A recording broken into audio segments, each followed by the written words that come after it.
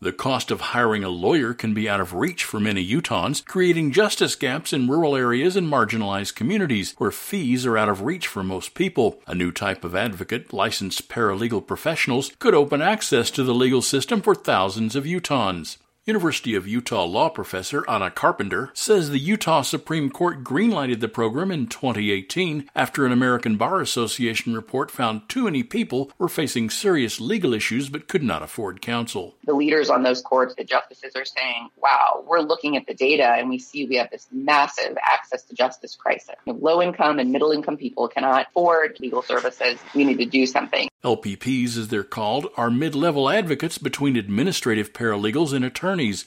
They handle cases involving family law, debt collection, and landlord-tenant disputes, and are licensed to file court documents and serve as mediators. They do not handle criminal cases or appear in court.